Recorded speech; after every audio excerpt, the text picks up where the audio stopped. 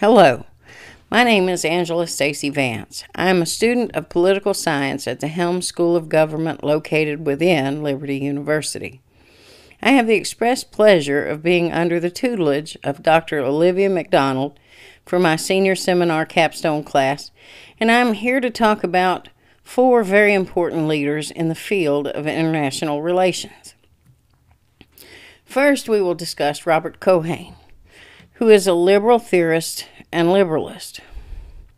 Keohane is a distinguished fellow of Princeton University and is widely known as one of the most important voices in liberalism during the past few decades. Keohane believes that countries should work together to strive for global peace and unity, and that war should and can be eradicated. He presses for multilateral organizations, government cooperation through global organizations such as WHO, or the World Health Organization. He is inclusive of NGOs, or non-governmental organizations, as well as different corporate actors and individual foundational actors. Keohane, 2004. Keohane, as well as most liberalists, believe that the real answer to global peace is to instill liberal democracy in as many nation states as possible. He feels that international organizations can help to relieve tensions and give everyone a say in how the world interacts with each other. This sounds great on paper, but it will not work in practice. There are many reasons this ideology is not a viable solution. The hard truth is there are just too many differing nations, religions, races, and sects of people that will refuse this idea. An example of this can be realized when looking at the Islamic State. The Islamic religion, especially the millions loyal to Sharia law, will certainly reject these ideas, and even though they appear to tolerate these systems, they do not. Their goal is to infiltrate as many places as they can and penetrate these governing systems in order to destroy the nations and the people they deem as infidels. Their Quran instructs them to kill all infidels, and by infidels, I mean anyone who does not believe like they do. And the Quran instructs them to cut off the heads of the infidels. There are many other horrific prescriptions given in the Quran as to the treatment of infidels or any Muslim showing sympathy for these infidels, but that is a subject for another day. Cooperation is a good thing at times, and soft power is useful, but it should never be fully relied upon without hard power and the resolve to use it. The best way to ensure peace is to remain a militarily powerful, industrial, technologically advanced, nationalist, moderately isolationist, and free nation, and to respect the national sovereignty of other states. The United States truly should not be poking its nose into the affair of other nations unless it is a clear case of genocide. History shows those brought into submission against their own wishes will never be loyal to the state. Liberalists want to use cooperation to achieve ends, and Keohane pushes for international institutions and, in my view, is in perfect alignment with the globalist agenda. Indeed, the liberalist idea of working together to strive for global peace and unity and a world without war is a utopian paradise that most people would love to see. However, the people should not ignore or neglect to see the true intent behind the liberalist globalist idea. In truth, over the decades, these radical liberals have pushed for global dominance and one world government. This cannot be tolerated now, just as it could not be tolerated when Adolf Hitler and his Nazi party were on a quest to dominate the world and force their ideology upon mankind. Hitler's radical ideology led to the mass murder of millions of people. This is precisely why the quest for globalization and democratization through force, if necessary, cannot be tolerated. The liberals in the United States government have dressed up this dangerous pursuit in the guise of sheep's clothing and given a false utopian idea to the people in order to cover one of their greatest lies. The truth is, American government has been on a quest for global domination since the Cold War ended. The actors sometimes change, but the action remains the same and keeps moving forward. This cannot be allowed to continue. Even if the intentions are completely innocent by those pursuing this path. However, I would state that the actors are not innocent or misinformed, but rather have chosen their own ideas over the wishes of the people they represent. The world has been witnessing an unprecedented time in the United States, and the danger of this leftist liberal ideology and the push for global dominance is coming to light for all to see. However, I must interject that I feel those in power as of late are content to sell America off a piece at a time and are only concerned about their own piece of the world pie.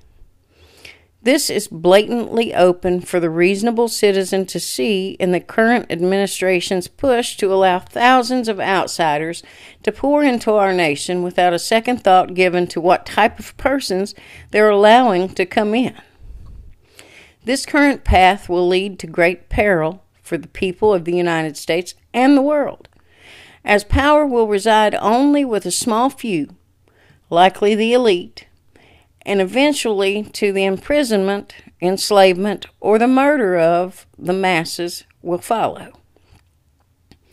This is a painful reminder of the harrowing teachings of Tytler's cycle of democracy that unfortunately appears to be coming to fruition in the United States.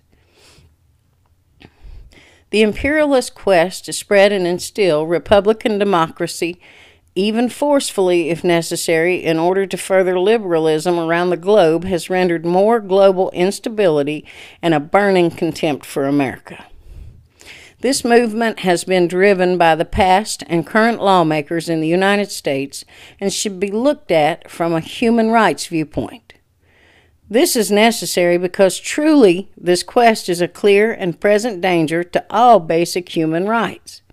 Furthermore, it's against God's own teaching, as he had clearly laid out the framework for in Deuteronomy chapter 2 in verses 5 and 6, in which states, "Meddle not with them, for I will not give you of their land, no, not so much as 1 foot breadth, because I have given Mount Seir unto Esau for a possession.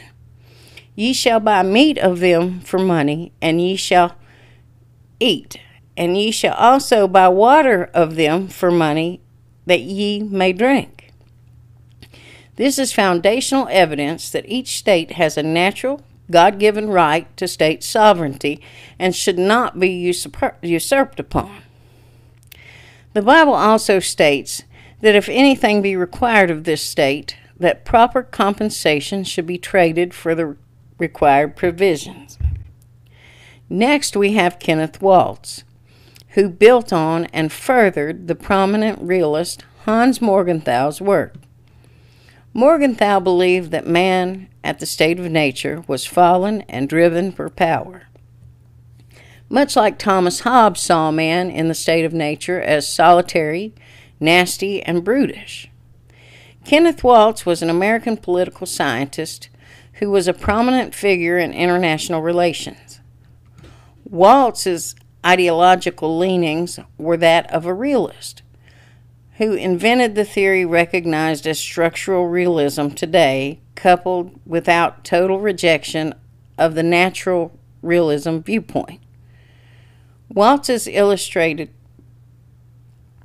the way that it was possible for American liberalism and thereby the United States to achieve a stable and sustainable form of international involvement without falling prey to the volatile swings between the Hartzian extremes of transformative change and reactive disassociation.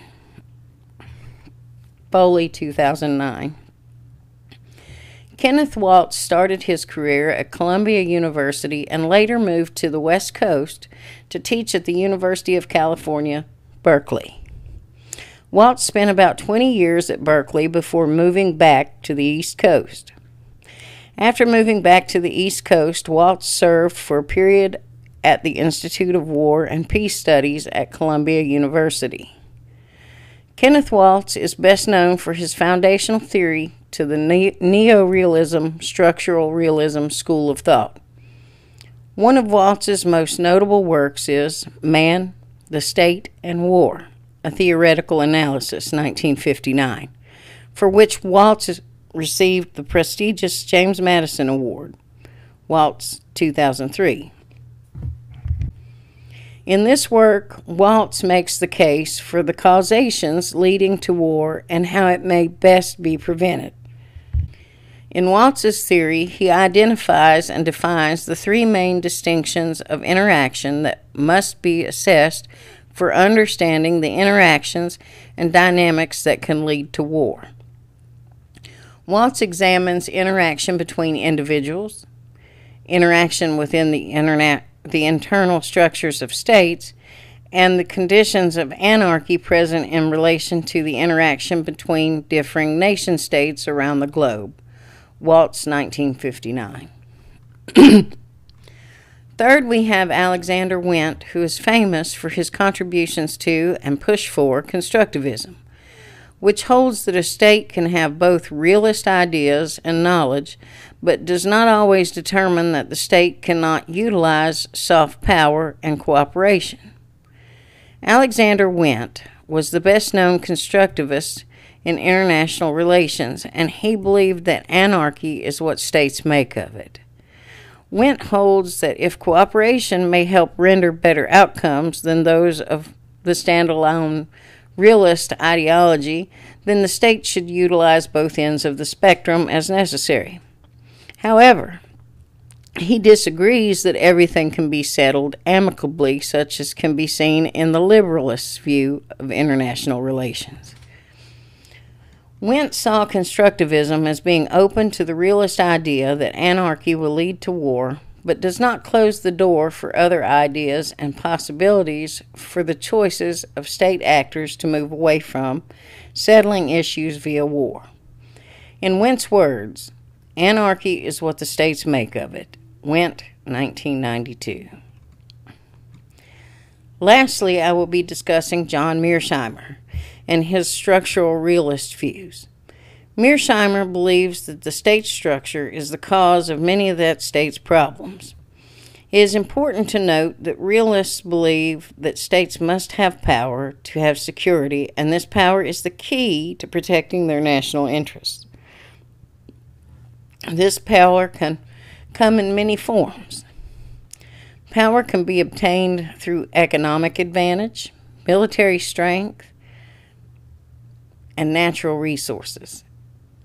Mearsheimer gives the example of the United States' emergence from the Cold War.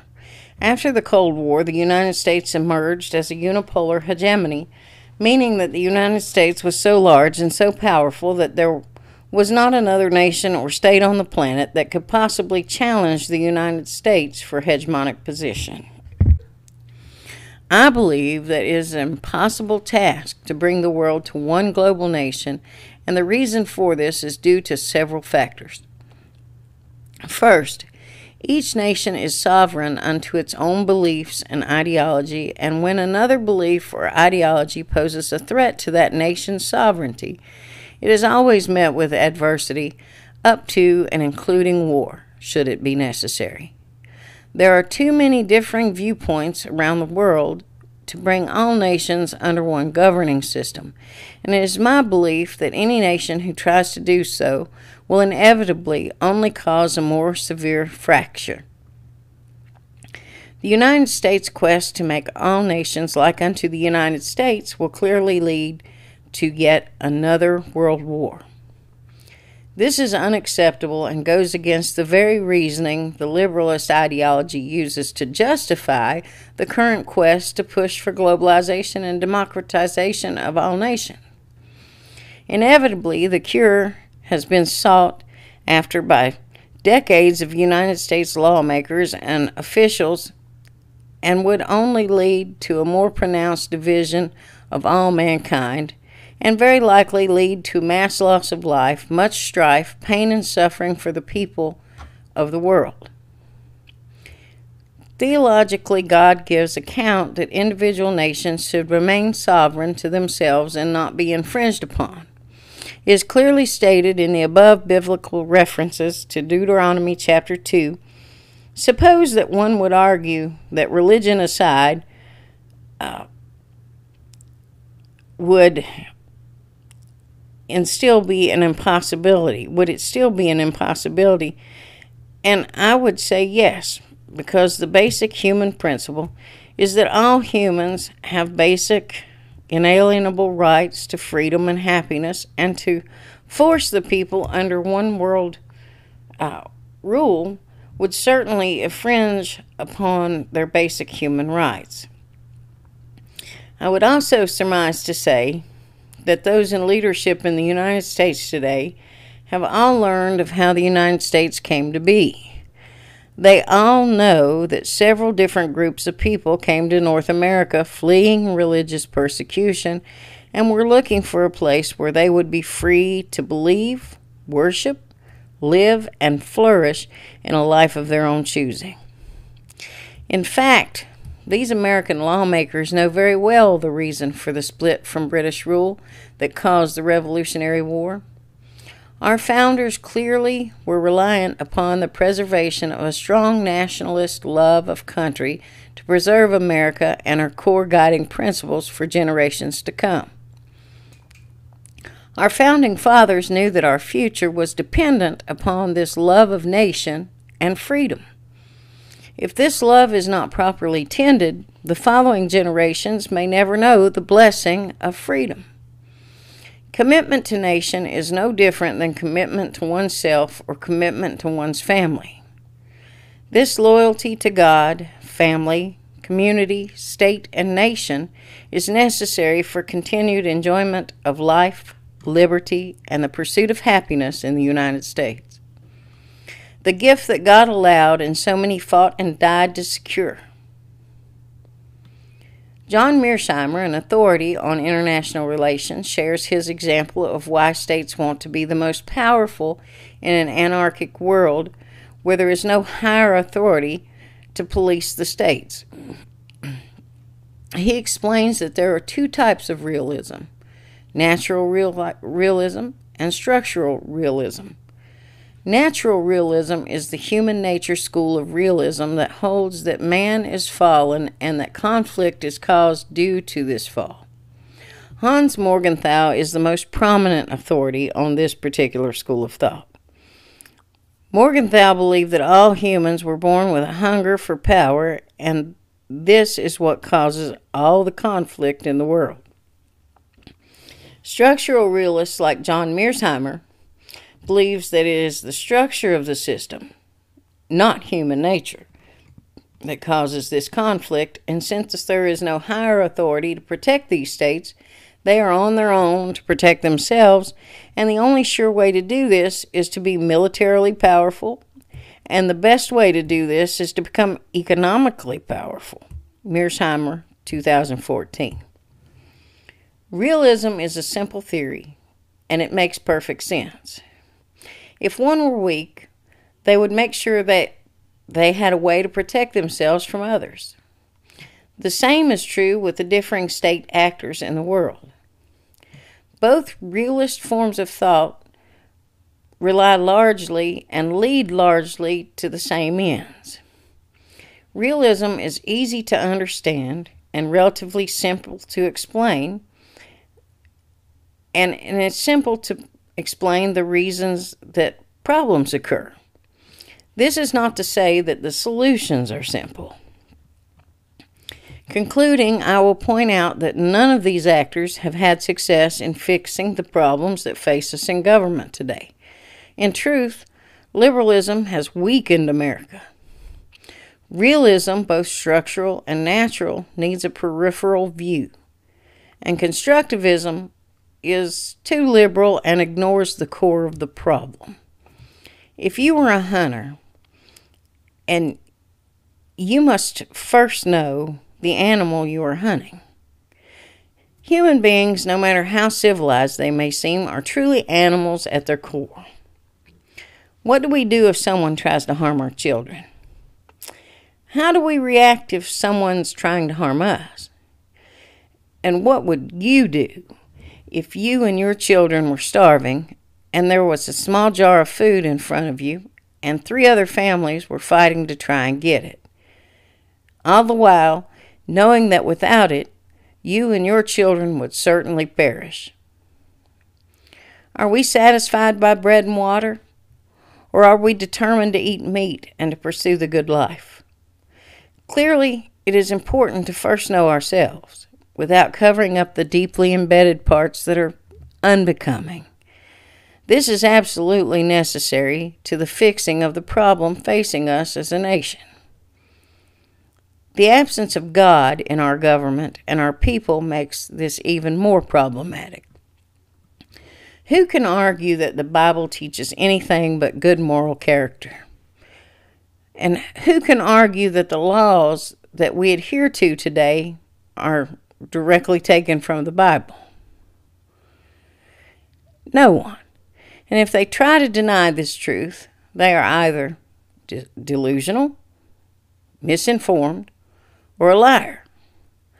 Soft power may work with those we have a solid relationship with, such as the United Kingdom.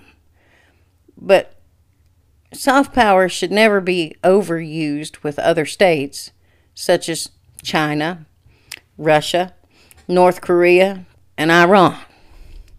These state actors will see it as weakness.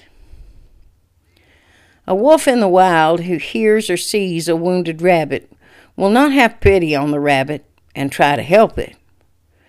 Rather, it will kill the wounded rabbit and devour it. So we must not be surprised that China is building its military and preparing for war. Thucydides's ancient hegemonic war theory would not be a prominent piece of learning material if it were not still relevant today.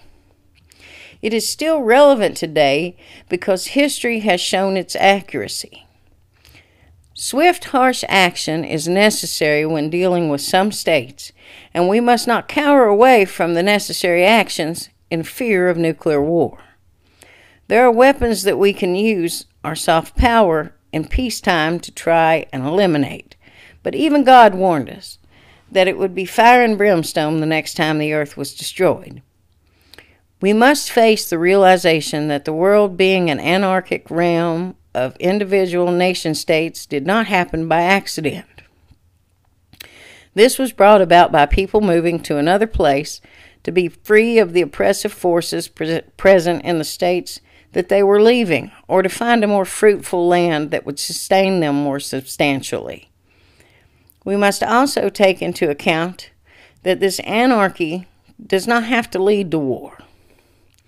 Each nation has a God-given right to sovereignty, as is laid out in Deuteronomy.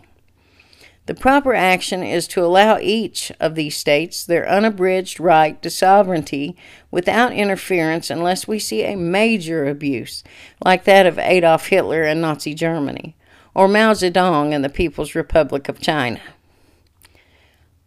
Isolationism is not a bad idea, because this is when people learn to use what they have available and to have on hand what they need within their own borders. This practice will also keep any enemy of our people out and eliminate the risk of being overthrown through the use of our own governmental systems. This leads to a truly self-sustaining state. Outsourcing and partial globalization of our economy has led to problems such as the ones realized at the onset of this pandemic in our country. When we realized that not a bit of a crucial drug such as penicillin is made in the United States, and this is just one tiny example of the millions that are present. This weakens America and greatly diminishes her ability to survive in crisis, and will never allow for the flourishing that can only come about due to good governance.